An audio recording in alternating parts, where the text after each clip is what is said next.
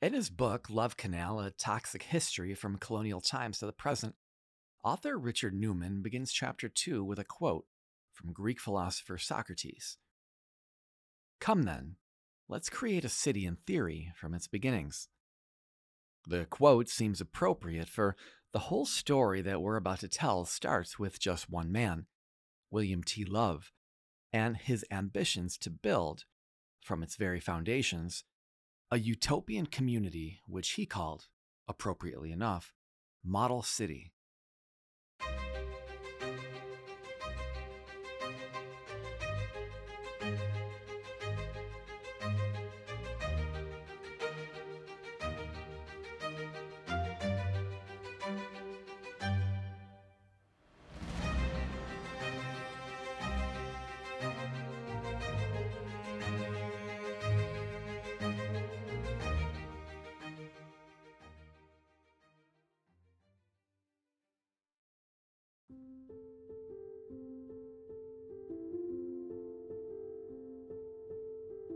Love wasn't alone in his vision.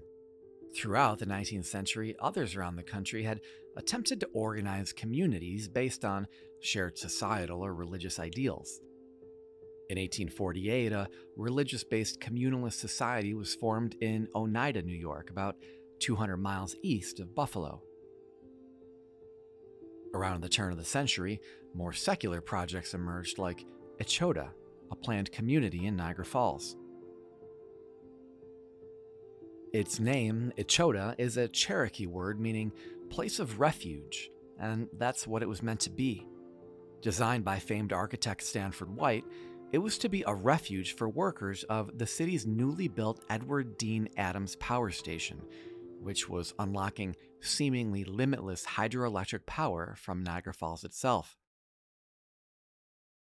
The community offered the workers affordable and attractive housing, each with the modern amenity of electricity. Love's vision for his model city was similar in spirit. He too envisioned hydroelectric power as the bedrock of his idealistic and perhaps naive concept. The idea on paper was simple. He intended to build a canal through the city of Niagara Falls. When completed, it would run roughly 7 miles and connect the upper Niagara River, which flows from Lake Erie, to the lower Niagara River, which feeds into Lake Ontario. Love's Canal would allow travel between the two Great Lakes without having to go over that whole giant waterfall thing. It would also divert water from the swiftly flowing river to produce electricity, thus powering the future factories and homes that were to line the area.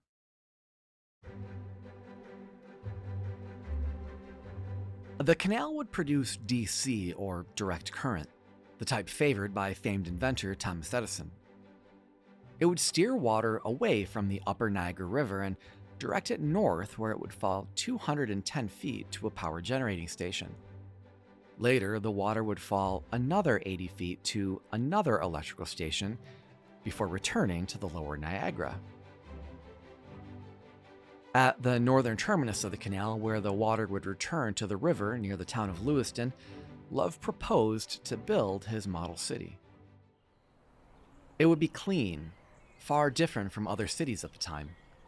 Wide boulevards lined with homes would be free from trash. There'd be no saloons, no taverns, just a family-friendly community. But that was just the beginning. Love, being the starry-eyed optimist that he was, predicted that in the decades to come, his city would transform into a megalopolis, effectively connecting Buffalo to the city of Niagara Falls, two cities about 30 miles apart. The promise of inexpensive or even free electricity for homes and factories would provide boundless opportunity for industry and draw both entrepreneurs and families to the area like a magnet. It would become the greatest manufacturing center in the world and, as he called it, the most perfect city in existence. The first mention of Love that I could find in any newspaper was in January of 1893 when the Buffalo Commercial announced, "A man named William T. Love is trying to get options on many acres of land about Lewiston. Love is a cooperative town man." He had spent the previous few years surveying the area and identifying the ideal location. By the middle of 1894, Love claimed that the company, which he had named the Niagara Power and Development Company, had acquired over 16,000 acres. The outfit was incorporated by a special act of the legislature and granted one of the most liberal charters of any company in the state. Love had a bit of a checkered past. His list of accomplishments was really nothing to write home about, more of a list of embellishments and failures than anything else.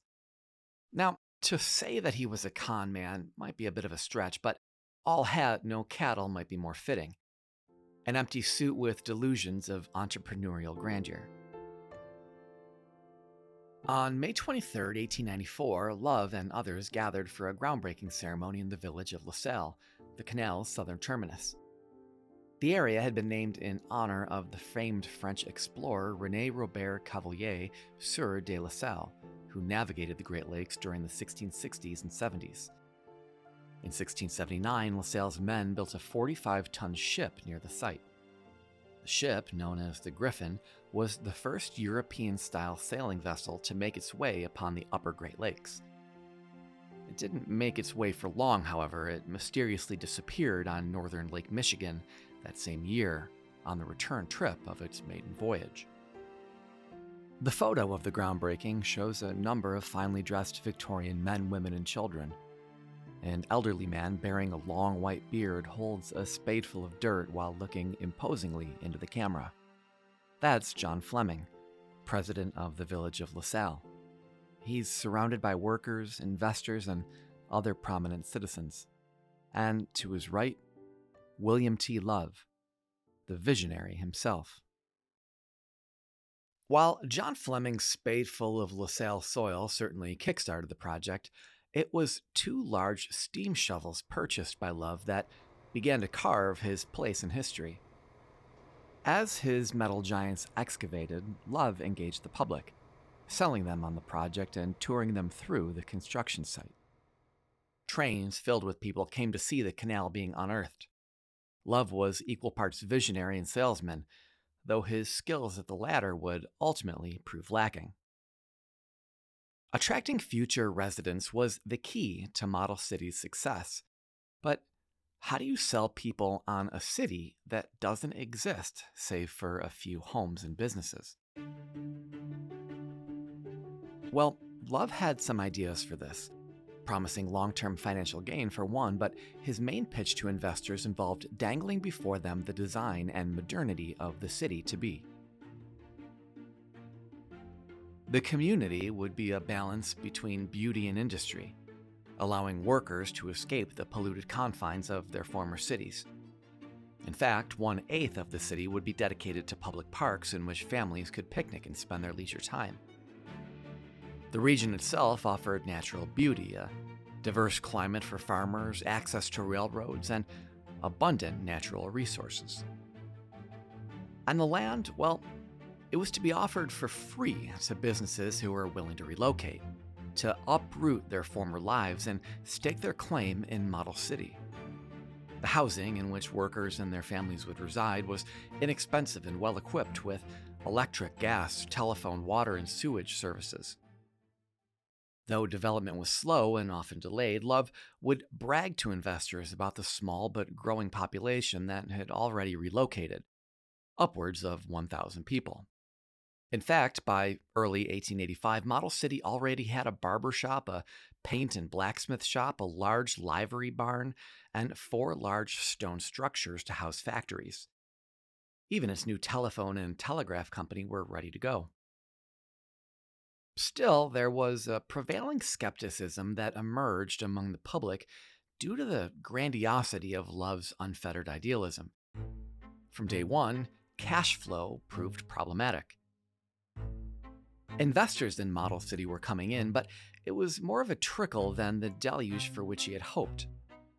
Love began to fall behind in his payments to his workers, his lenders, and the residents from whom he had optioned the land. Exacerbating this financial strain was the overall economy.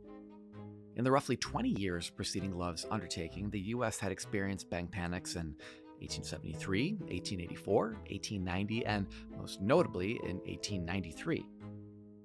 These panics crumbled consumer confidence, causing people to be more mindful of their pocketbooks. The Panic of 1893 was especially hard-hitting, resulting in a recession that lasted until 1897. It remains one of our nation's most severe economic crises. As the influx of local money and people slowed, Love looked to other cities, Chicago, New York, and beyond for cash infusions. He even traveled across the Atlantic to pitch the moneyed men of London. Newspapers around this time began to question whether Model City would ever come to pass and took note of Love's ever-increasing time away from the project. In addition to his financial woes, Love faced near-constant criticism from environmentalists. Since the 1880s, forward-thinking citizens had made concerted efforts to stop the privatization and industrialization of the falls. In 1885, the Free Niagara movement led to the creation of the Niagara Reservation, the first state park in the nation. Still, despite fears that Love's Model City would potentially divert too much water from the falls and create a permanent scar on the landscape, there was little people could do to stop the determined developer. On May 10, 1896, perhaps out of renewed dedication or more likely out of desperation, Love published a half-page ad in the Buffalo Courier. It's by far the most aggressive appeal for investors, workers, and residents that I was able to find. The ad's headline read, "A Promoter's Deal," and went on to guarantee 10% interest to anyone looking to move to Model City. It also promised a return of 4% per year on your land. Love assured that within 90 days, Model City would boast a population of more than 10,000 people. The city itself would employ 1,000 workers to work on its railways, canals, sewers, and other infrastructure projects.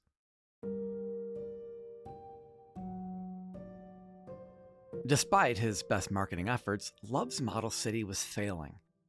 By August of 1896, the project had lost steam, quite literally. The giant steam-powered shovels, which had once been a symbol of progress, had come to a screeching halt due to non-payment. Hard luck seems to be on the heels of Mr. William T. Love's Model City at Lewiston, the Buffalo Evening News reported. Yesterday, the sheriff levied on a large amount of its property, and the city about which so much has been printed and written appears to be joining the procession of might-have-beens. PR coming from the Niagara Power and Development Company attempted to reassure their wary investors. The company just needs to reorganize, officials claimed, and they had a plan by which to do just that. All they needed was 1 month to restructure, after which their financial obligations would be met and digging would resume.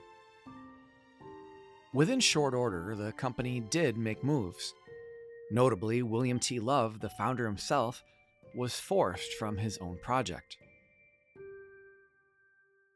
By November of 1896, Love had moved from his home in Model City and taken up residence on West Avenue in the nearby city of Lockport. When asked about his future plans, he explained that he hoped to enter the real estate business. By the following year, he was gone from Western New York. Gone from the country, in fact. Love's entrepreneurial spirit had carried him all the way to the gold fields of Manitoba, Canada, looking for investments. Despite his failures at Model City, it seems that residents of the area were sympathetic toward Love and felt that, if not for the difficult times which had befell the nation, he would have seen things through.